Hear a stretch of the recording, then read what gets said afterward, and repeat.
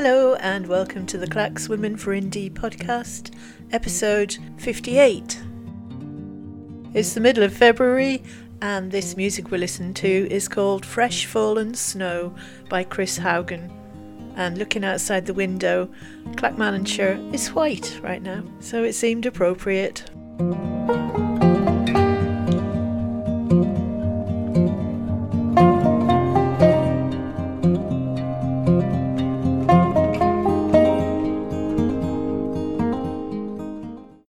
So it's February and where are we? We're still in lockdown, still out of the EU, still part of the UK.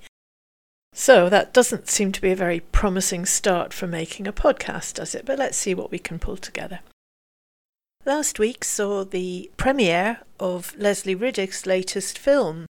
This one was about Estonia, the Baltic Tiger, and it was premiered on YouTube, followed by a Q&A session, and it's a beautiful film, definitely worth seeing the whole thing. And just looking at the YouTube channel now, Leslie premiered the film on the 31st of January.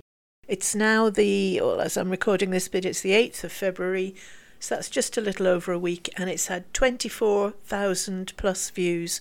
And to say that no mainstream filmmaker or TV channel is interested, it just shows the poverty of their imagination, and they really are missing a treat. Estonia has a very interesting story to tell, having become independent after years of under the Soviet rule. And they have lots and lots of lessons for us. So I'm just going to start off with a couple of clips of things I thought were particularly inspiring. Imagine having a superpower as a neighbour, one that ruled your country, sent thousands to Siberia, still invades other neighbours, and whose people form a third of your independent country today. It took 3 years after independence for the last Russian military to leave. Now, Estonia has an army of its own and an international peacekeeping role. It has 3,000 full-time soldiers, but 20,000 in reserve, and the support of its NATO family since it joined in 2004. It's probably fair to say that joining NATO was more of an important milestone and more of something which is widely perceived in Estonia as a cornerstone of Estonia's defense policy.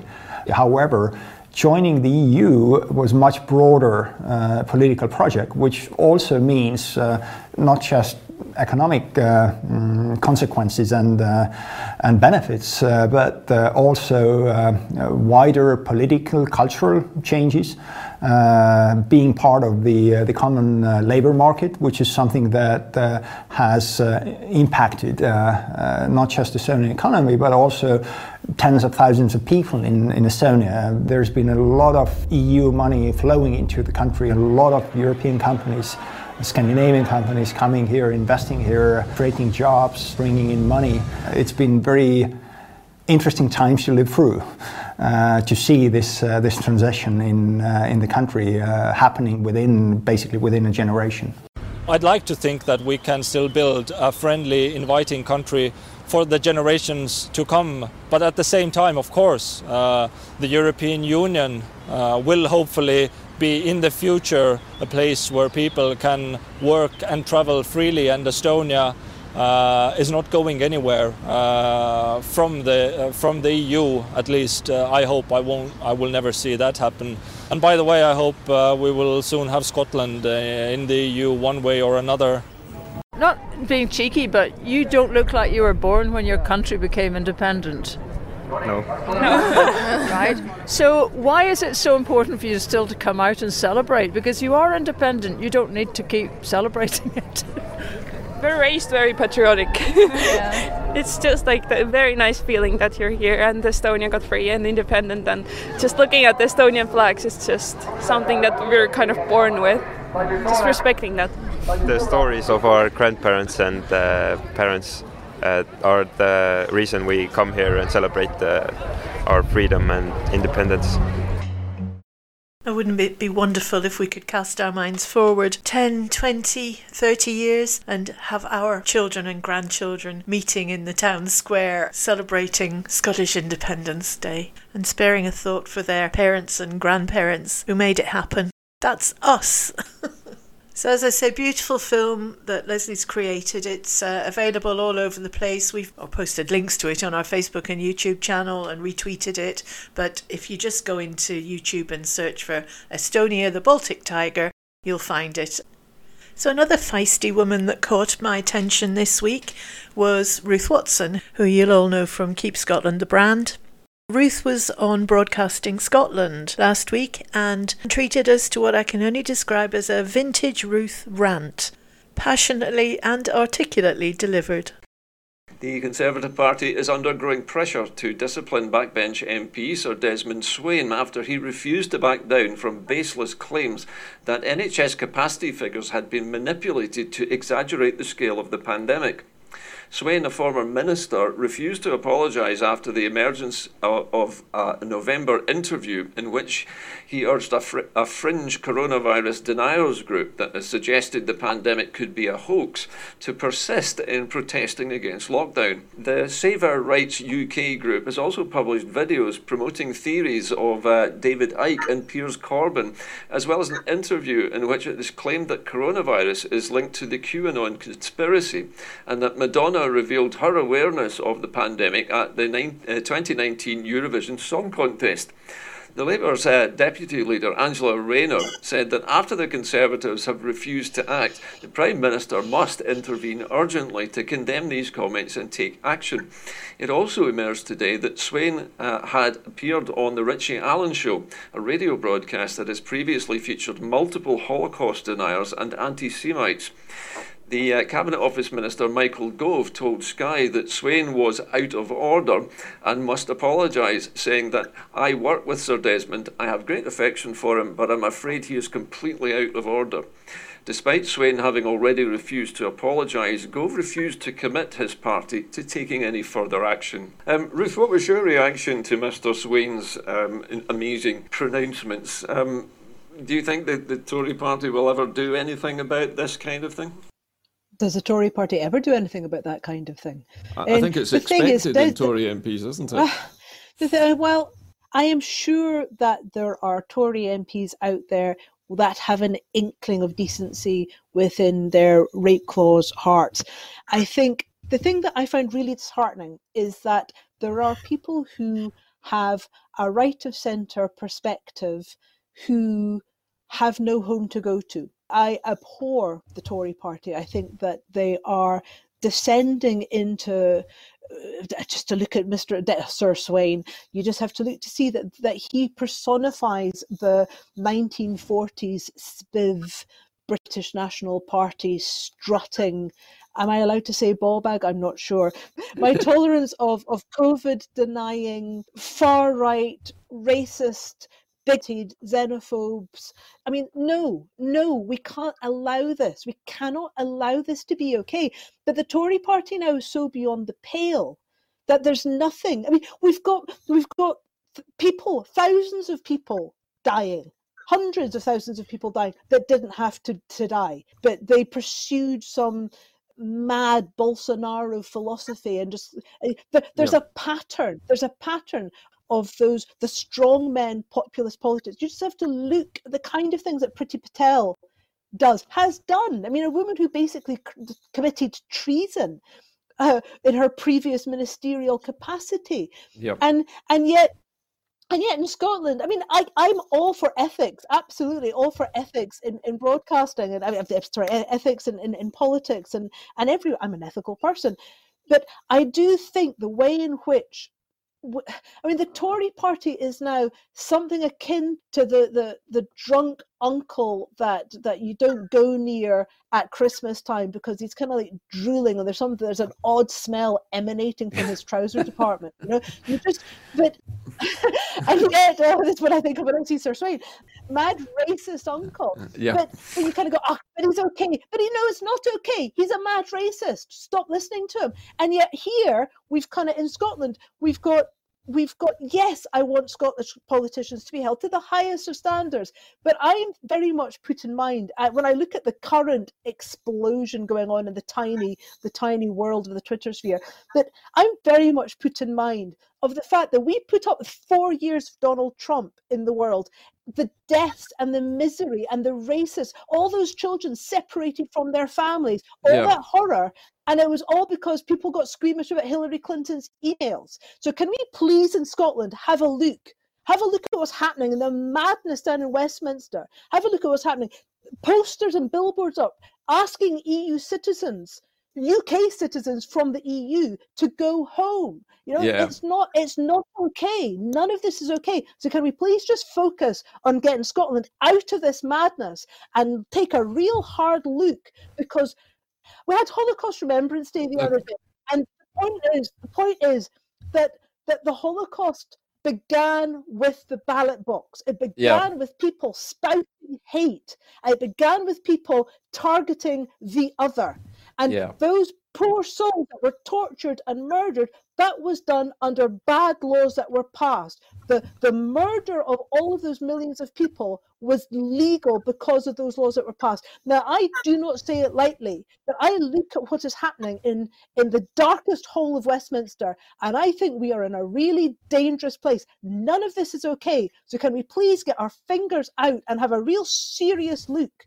Because people will die and will continue to be dying down the road if we don't sort this out now and have a look at what really matters. Okay, Ruth, thank you very much. Obviously, you feel very passionately about this.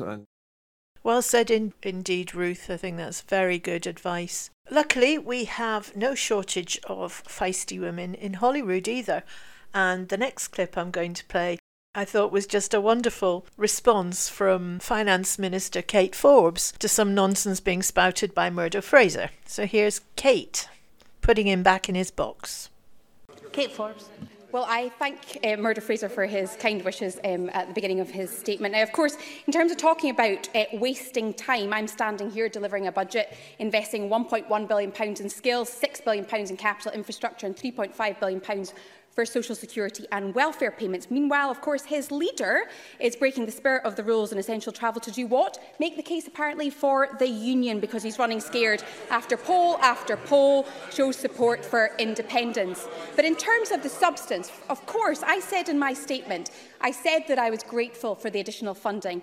Financially, of course, the UK government has engineered our dependency and reliance on them by denying us reasonable borrowing powers, and it's insulting people's intelligence to suggest Scotland couldn't borrow, like every other country around the world, to intervene. But of course, if the Tories want to claim full responsibility for the economic interventions, then they also need to take responsibility for the dithering and the delays to extending furlough, the huge delay right now to extending non-domestic rates relief, and the potential to see increased unemployment in April if furlough is not extending.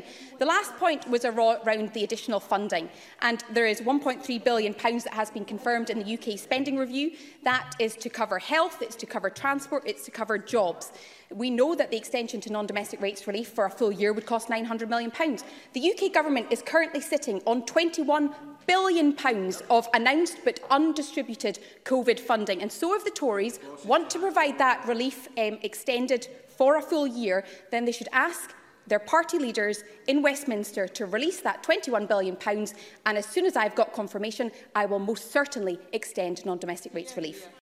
Meanwhile, Westminster politics continues its slide towards the gutter, thanks to the most far-right Tory government we've ever had at Westminster. And one of the things that caught my eye was a 10-minute rule motion by Owen Thompson.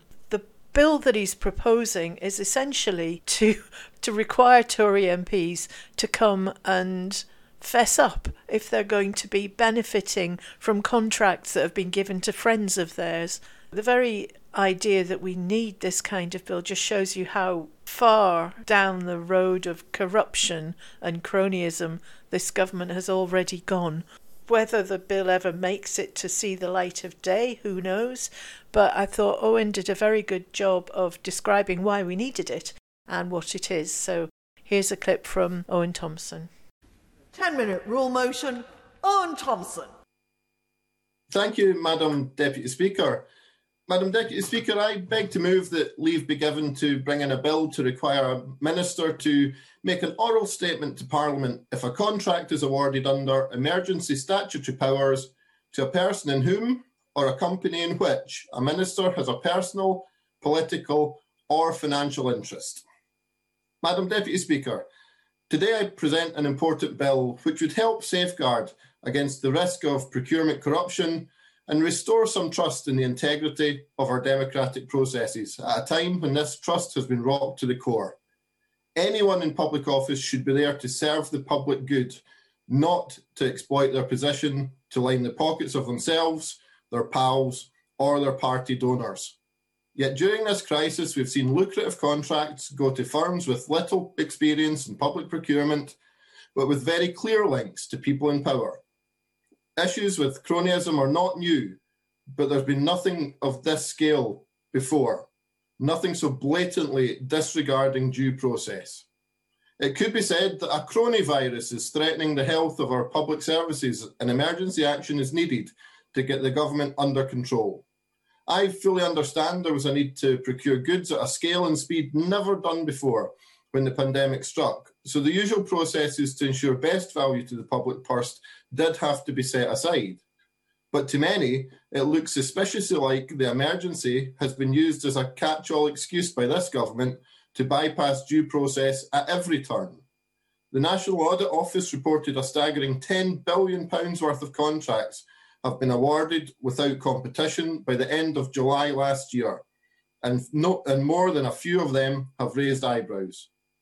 There are serious questions to be answered about why politically connected and relatively new companies with no track record in procurement were amongst those awarded contracts to supply our NHS. To give just a few examples, the Good Law Project reports that within 2 weeks of inviting tenders in March last year, the government had 24,000 offers from 16,000 suppliers, many of whom had a wealth of experience in providing PPE for healthcare professionals. Yet 3 of the biggest beneficiaries of government contracts awards were a Florida-based jewellery company with no experience of supplying PPE, a tiny vermin control operation called Pest Fix, valued at just $19,000, and an opaque family office owned through a tax haven, Ayanda Capital, whose senior advisor also by chance had a role on the board of trade. To make matters worse, 50 million masks purchased from Ayanda failed to meet NHS specifications and were never able to be used. Then, as reported in The Guardian, there's the awarding of a £30 million contract to the Health Secretary's former neighbour, who used to run a local pub in his constituency, after an initial conversation over WhatsApp.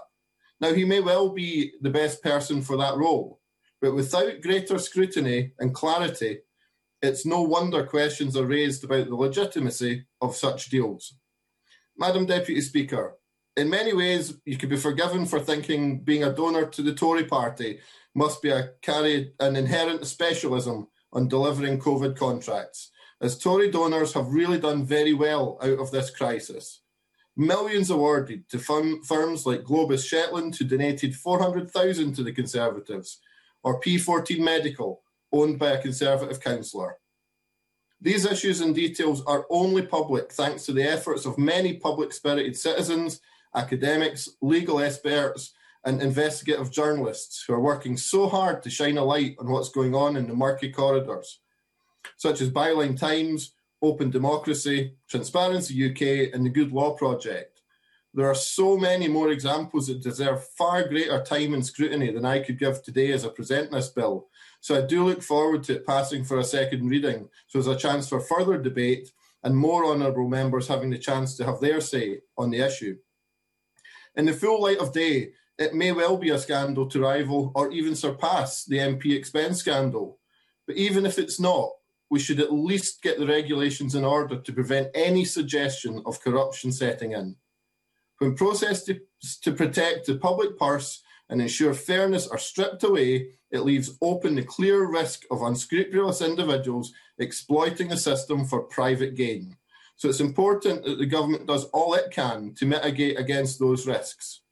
Instead, sadly, it seems to have revelled in the freedom to bypass due process. The need for greater scrutiny is clear. The anti-corruption organisation Transparency UK has been looking at the publicly available contract data since February last year and has found that at least 68 of them, worth over £3 billion of public money, that deserve further investigation. The Department of Health and Care awarded 57 of these contracts, 47 of which for personal protective equipment, totalling £2.1 billion. They found 17 of those, worth just under £1 billion, relate to companies with political connections. Now, there's no public record to tell us which of these were referred via the high priority VIP lane, which the government set up to allow suppliers with links to politicians and senior officials to pitch directly. The criteria for this is not clear, and its existence wasn't mentioned in the Cabinet Office guidance note. In fact, we only know about VIP lanes as a result of the report from the National Audit Office. We do know, though, that it's still a mysterious VIP lane was your best bet for getting a contract. 1 in 10 offers were successful compared to just 0.7% through normal channels. It's simply appalling that while underpaid frontline staff struggle, billions of pounds in public contracts seem to be handed out like sweeties to people with friends in high places. People with questionable experience but unquestionable links to power, fast-tracked towards big money deals to supply life-saving equipment. It's been done without competition, behind closed doors, and often producing faulty or substandard goods. Meanwhile, those with a track record in public procurement or an expertise in NHS supplies, but who don't happen to rub shoulders with the right people, have struggled to get a toe in the door. It seems to be much more about who you know and not what you know. There should be absolutely no question mark about the motivation behind COVID-19 contract. It cuts to the heart of how a government operates and what their priorities are. Either it's in the best interest of the public or it's in the interest of lining pockets of their pals. All of us will be paying for these contracts through our taxes for years to come, and tragically some have paid with their lives for PPE mistakes. So the government must help be held to account for these decisions it's taken.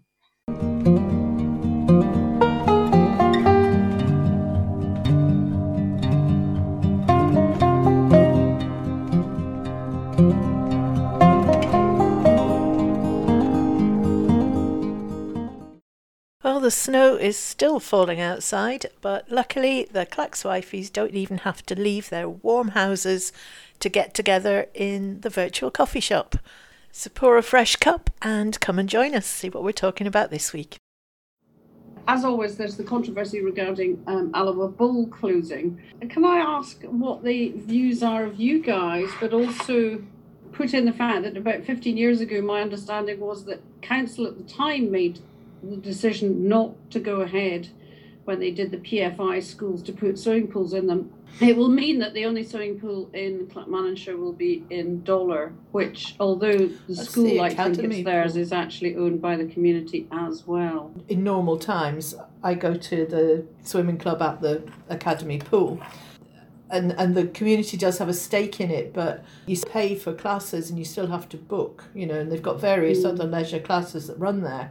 And the school gets first dibs, so there's not a massive amount of availability, and there certainly are no public swimming sessions. So, under the current arrangements, you'd only be able to use it if you're in either the lane swimming thing or the learners group or the kids' lessons. It's not open to the public as such. It was only built to last 10 years, apparently, and it's been up for like 30 plus years. So from that point of view, you kind of understand that maintenance costs are really high. The council were funded just short of the tune of £300,000, but that was just for wet side, because the wet side didn't make profit. The rest of the classes in the gym, they were making a profit, but the wet side didn't make any profit. So the council funding went to cover kind of losses that were made of the pool inside. But there's no, as you say, there's no other swimming facilities. So that's like the club gone, the Golden Girls gone, aqua aerobics, all these kind of things. the whole place of it. I mean, the last time they spoke about it, we had a massive petition, and it gave us a kind of stay of execution. Yeah. We've always said there's plans to build another community leisure facility, and the reason for our protest was kind of like, well, get that going and then shut the Leisure Bowl. Did they down. not try and do that with the Alva swimming pool? That when they built the new high school in Alva, they knocked down the school, but they'd originally left the swimming pool, and that was to be a community facility. But there was some problem with, was it the electrics or something, and it ended up never being used. They could have had that as a solar powered. It had an incredibly innovative heating system for that pool, but nobody was trained in how to use it properly, so it was fucked up fairly quickly. Yeah. There used to be a pool in Lawrence Hill as well, which was used, and you could do diving practice there. So once the new schools were built, there was nothing. That is part of the issue, is that when those decisions were made. The whole Leisure Bowl thing, I mean, that's what people were saying. You know, it may have been run down, but it was our run down place, and for lots of people, it was a hub. I mean, I went there from we came here, and I started teaching. We used to go out every Sunday for a family swim. All the kids have been through swimming lessons. Well, they actually went to Lawrence Hill to swim at Tulligar. Then I had like 8 years at the club as a committee member / coach. You know, all that's gone. Jamie, that's her job gone. But she's got nowhere to teach out of now. When we first arrived in Alloa, the club, you could join as a little kiddie at 5, 6 and go all the way through to European level. It was one of the best clubs in Scotland. And I don't think the people of Alloa appreciated just how good that club was. It was a very warm, welcoming club. I can't begin to tell you how brilliant that was. So it was very sad to hear of the demise of the Leisure Bowl. I'm glad you're talking about this, because the first thoughts that go through my mind regarding this is disaster capitalism. This is the end of an era. All these things are all collapsing all around. All this infrastructure is gone. And it's a great opportunity for politicians. They want to invest in shovel-ready projects in local communities through local councils. So if they came in to a local Tory council and said, we see your swimming pool's knackered, we'll give you the cash, we'll build you a swimming pool. Oh, and we'll open the Alloa to Dunfermline and Bailiwick. And they jump on all these things, and they sway the voters to get the toss. The Ruth Davidson Memorial Pool. That's what it'd be called. I suspect an awful lot of people want to see her at the bottom of it. So I don't know that. It'd have flags all over. You can imagine the tiling would be in the shape of a Union Jack. It is a vital lesson to learn in life. It's not just about swimming competitions, it's about safety for all. I wondered whether letters denouncing the fact that actually it was the Labour administration at the time might be a wise move. Because actually it's all very well focusing on today's administration, but actually the funding is minuscule at the moment. We're having to fork out, well, particularly in Clacks, a massive amount of money for the PFIs, and that just eats the budget up. It's about 750,000 a month.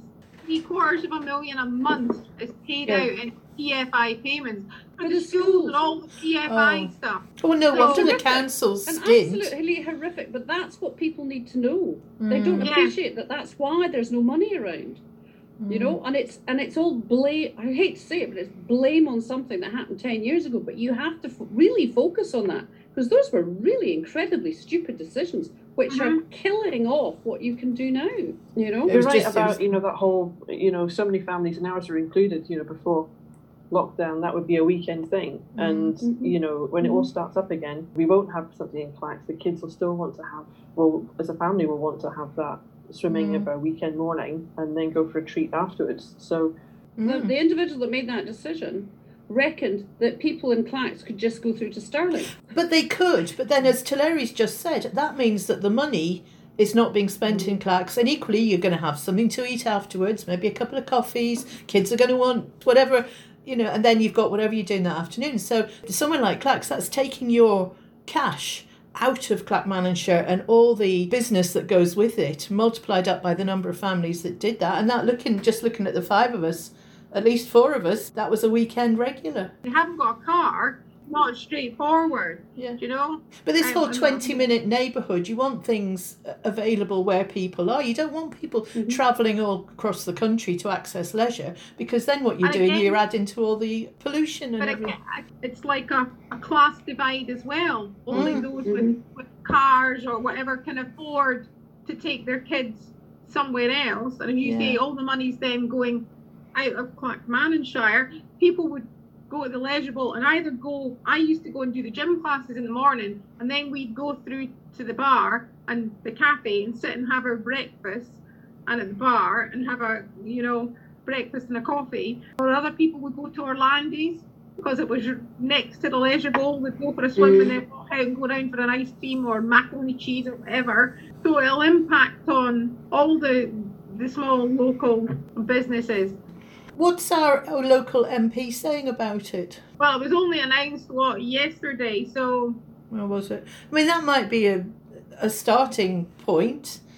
Yeah. Yeah, absolutely, Joy, with the culture connection, but there's a real opportunity here for him to really bed in with the interests of the local community and really have a chance to listen to them. But, Larry, the money, where does the money come from? At this point, I don't care where the money comes from, but I just really don't want it to come branded with a union flag. I can trust that the locals around here will probably go and spray paint over anything like that. We don't have the magic money tree. Westminster does. And until we get independent, we can't fund these things. When Tots was at school, her school up the road didn't have a pool. They built it. It was obviously a very small 25-metre pool with 4 lanes, with a gym attached and two lots of changing rooms for 750,000. Now, I appreciate you won't go for a 4-metre pool here, and there are loads of other facilities that you need in the background, but that sort of sum of money, compared with what's being spent on a monthly basis, really puts into... It just brings tears to my eyes. We're only a couple of weeks out from Holyrood elections. I wonder what our MSPs are saying. See, that's the danger, I think, as well, as people are going to use this, and because we're an SNP administration here, they've made that decision. They're going to say, no, it's the SNP, and despite saying, because people always say, you always go back and say it's Westminster's fault or it's somebody else's fault, but you inherit what you inherit and you have to deal with it, and you've not made those decisions. You've got the legacy of paying out $750,000 a month in PFI payments that you did not. Sheer volume of money that's wasted, paying off to a private company. And then at the end of the 30-year PFI contract, they then get the right to buy. They don't own it. It's not like a mortgage that they're paying off. The whole discussion, though, Fiona, always comes back to the magic money tree, and it always comes back to currency. And some of the SNP are still clinging to sterlinisation for 2 years attached to the Bank of England. They just can't get themselves away from that idea. That's 2 years of devastation that England could cause in Scotland. There's a conference at Independence Live is hosting it, and it's on 25th, I think, and it's Hopin, one of those free... They've got a whole range of speakers, and they're looking at the Growth Commission, which was 2018. It was like looking at it now from our perspective currently. What do we think of it? Did anybody else watch Question Time last night, as it was predominantly Scottish contingent? No, it was Jane Freedman. I might have recently been able to lose weight, but I felt vomiting my dinner back up wasn't really going to do it for me. So you shared earlier, Joy, about who was going to be on it, and I'm thinking, Michael Forsyth seems like from eons ago, He's only 6 years older than Fiona and I. Like he's about 95, and his comments were of somebody who is about 95. It's Brexit loving, House of Lords now. Yeah, but it was just quite interesting. He did more good for Indy than anybody else last night. Did you see the clip that's been doing the rounds of George Monbiot and him taking down Andrew Bowie? Because even my mum was saying about that. She says, your Uncle Randall sent me something about this guy getting a Rio, and I went, would it be George Monbiot and Andrew Bowie? Yeah, that was the one. I said, yeah. But isn't it ridiculous that it takes somebody who's living in England, an English person, to look at us and think, I don't know why they're not independent? So it is, thank goodness somebody else is seeing it, and more. I think more people down south are seeing it. It's just they don't have an exit strategy. There's plenty of them, like Will Self, who he has his column in the back of like the European. And he said it years ago about, if any small nation can do it, Scotland can do it. What the fuck are you hanging about here for? The other thing I saw, there was a Joanna Cherry at Westminster, and the debate must have been something to do with maternity rights bill. And they've taken the word woman out of the maternity rights bill. So she did a very, very eloquent contribution on, let's get real here, this chest feeding word that's entered the vernacular this week.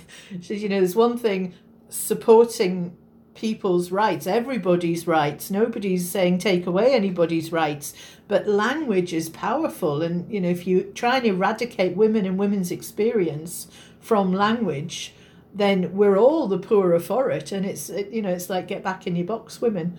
I had to look up what cis woman meant. Somebody said, I am a cis woman. I'm like, what does that mean? That's right. You were born as a woman and you identify as a woman, and you're just like, right, so you're a woman. You don't need the cis in front of it whatsoever. You're a woman. And I liked one of the stoners. She did a wee TikTok and it was hysterical. And she says, I was born as a woman. I identify as a woman. But according to Marks and Spencer's Sticky Toffee Pudding, I'm a family of 4. And I was like, yeah, brilliant. But this is the thing where it's gone, for me, over the line. I don't have any qualms about everybody should have the right to feel safe and everybody has the right to live how they want. But why my experience as a woman has to be eradicated so it doesn't offend somebody who's in a group who've got a different perspective? Fair enough, their experience is equally valid, but it doesn't mean that ours has to be removed from the language. Joanna's point was actually by eradicating the word woman from the maternity provisions, they were in effect breaking the Equalities Act. But we need to be more vocal on it. We probably do, and it's thrown back. It's really hard thrown back at us as being a generational problem. Yeah. I actually find it quite offensive now. I'm not somebody who used to jump up and down about women's rights, but I'm finding this issue really quite difficult. And the language element is separate, I think, to the whole GRA. It's just a different layer that somebody's added on. I think in the two statements that there was the statement that Nicola Sturgeon made, FMQs, where she said trans rights must be respected, women's rights must be respected. We need to find a way to make sure that everybody feels protected. And the group that are in the middle that's causing everybody the issue is the predatory men. And that's one of the fears from the women's perspective is, well, does this then allow men to access spaces that they shouldn't? So that's the sort of one bucket. And then in the other bucket, you've got what Joanna was saying about the language and how the effect of going down that route is that you erase women's experiences, which kind of rolls back 90 years of campaigning to get our experience up there. That's why I was interested that you had said, Joy, that, it was probably in the gay community who'd be particularly vociferous about that and start using the words transphobic, because obviously they have a hideous track record of finding themselves in male predatory situations as well, and needing to feel safe themselves. There's other situations like the women in sport. I don't know how they fix that one. That's a really difficult one, because you cannot get to a resolution unless you can have a discussion without screaming. Somebody else has already said it's distinctly generational, and watching, I would suggest that that's the case as well. The youngsters are it is quite hard going, and actually they themselves will admit they know nothing about sport. You sit there going, "Ugh." They also haven't had the experience of having to fight for their rights all the way through their 40-year career. I think they don't know how lucky they are because they're in the position they're in because of what we did. Generations before have gone through, and they ask them about going for a job interview. None of them will turn around and say, like, I can give examples of, I was asked, was I moving, did I want to join the police to find a man? Was it my intention? How many children was I going to have? How long was it going to last before I left the police?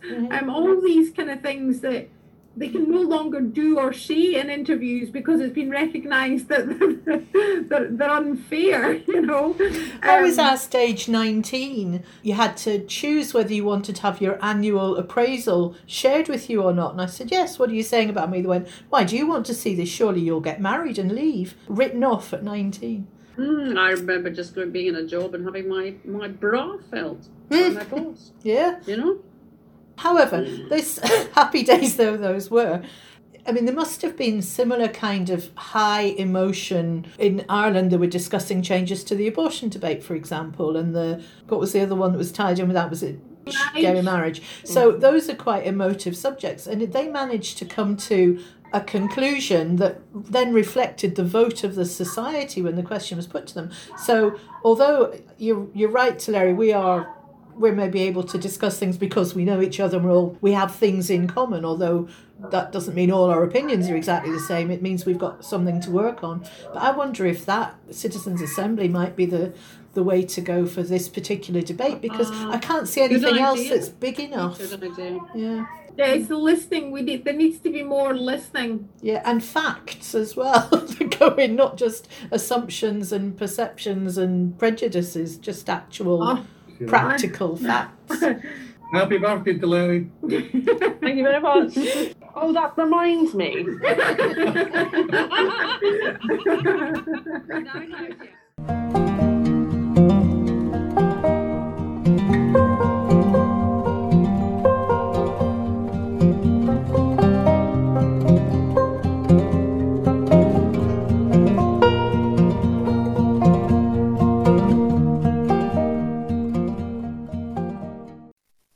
First Minister. Well, I actually think this is something all of us have a duty to speak out on. I've got a duty and a responsibility to tackle transphobia if it exists in my own party. I've got a duty as First Minister to make sure that the Scottish Government protects and enhances the rights of trans people, but I don't think there is anybody across this chamber in their own organisations or in terms of Scottish society as a whole can sit back and rest on their laurels here. This is a really important issue. I'm a lifelong feminist. I understand the concerns that women have about abuse, misogyny, the erosion of women's rights. I face, like women across this chamber and across society do, vile misogynistic attacks every single day of my life. But as a woman, I know the threat to my safety is from abusive men. It's not from trans women. I recognise the concern that abusive men will exploit trans rights to harm women, and we've got to address that. These are debates we must have openly and honestly, but we can never allow any debate to become a cover for transphobia. Transphobia is wrong. It's as wrong as racism. It's as wrong as homophobia. Trans people have the same rights as any of us to feel safe, secure and valued for who they are. And I, as First Minister, as leader of the SNP, and just as a citizen of this country, will stand against prejudice, discrimination and bigotry wherever I encounter it. And that's not about political expediency or otherwise. That's a simple matter of conscience. And I think that's the approach everybody should take. Video link to Joanna Cherry. Thank you, Madam Deputy Speaker. It's an honour and a privilege to follow the Honourable Member for Belfast South and the Right Honourable Member for Normanton, Pontefract and Castleford. I welcome this bill, but as others have said, it doesn't go far enough to tackle maternity discrimination. That said, I'm delighted for the Attorney-General and I wish her every blessing with her pregnancy. I want to focus my concerns on one aspect of this bill, which has been mentioned already. Why does this bill make no mention of women? It is women who give birth and women who benefit from maternity leave.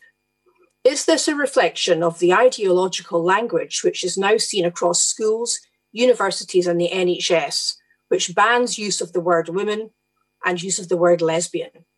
Why must we deny the fact that there are two sexes, and why must we deny that biological sex exists? Why is the government not complying with the Equality Act of 2010?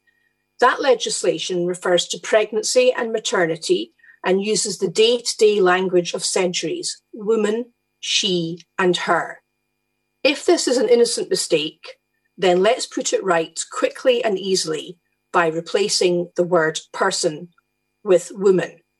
But if it's not, let's talk just for a moment about the erasure of women. Most women don't even know that this erasure of their sex class is going on. And when they find out, they are appalled. They can't believe it. Those of us who try to warn of the consequences of the erasure of biological reality and the reality of womanhood from legislation are often pilloried.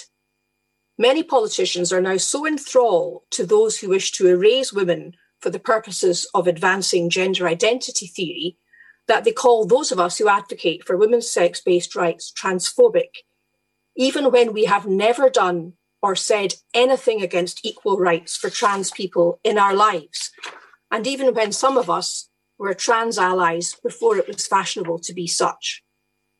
Madam Deputy Speaker, it is not transphobic to advocate for women's sex-based rights under the Equality Act.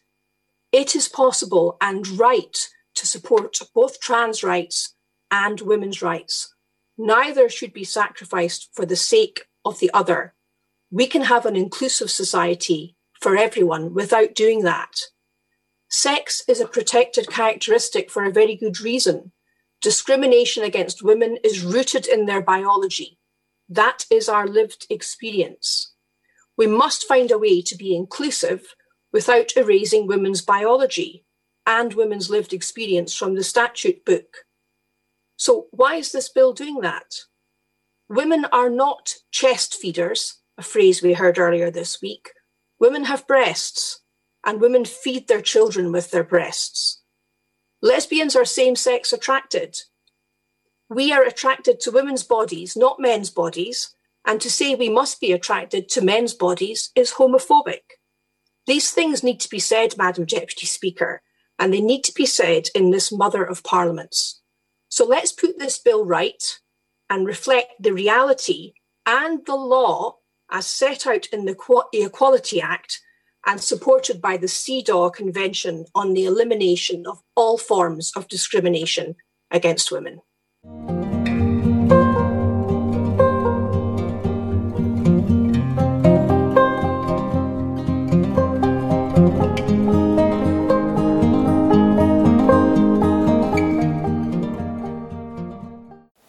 And that's about it for this episode.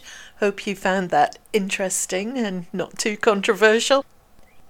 And just to leave everybody on a happy note, here's that wonderful clip of new Scottish hero George Monbiot. Thanks for listening. Bye now.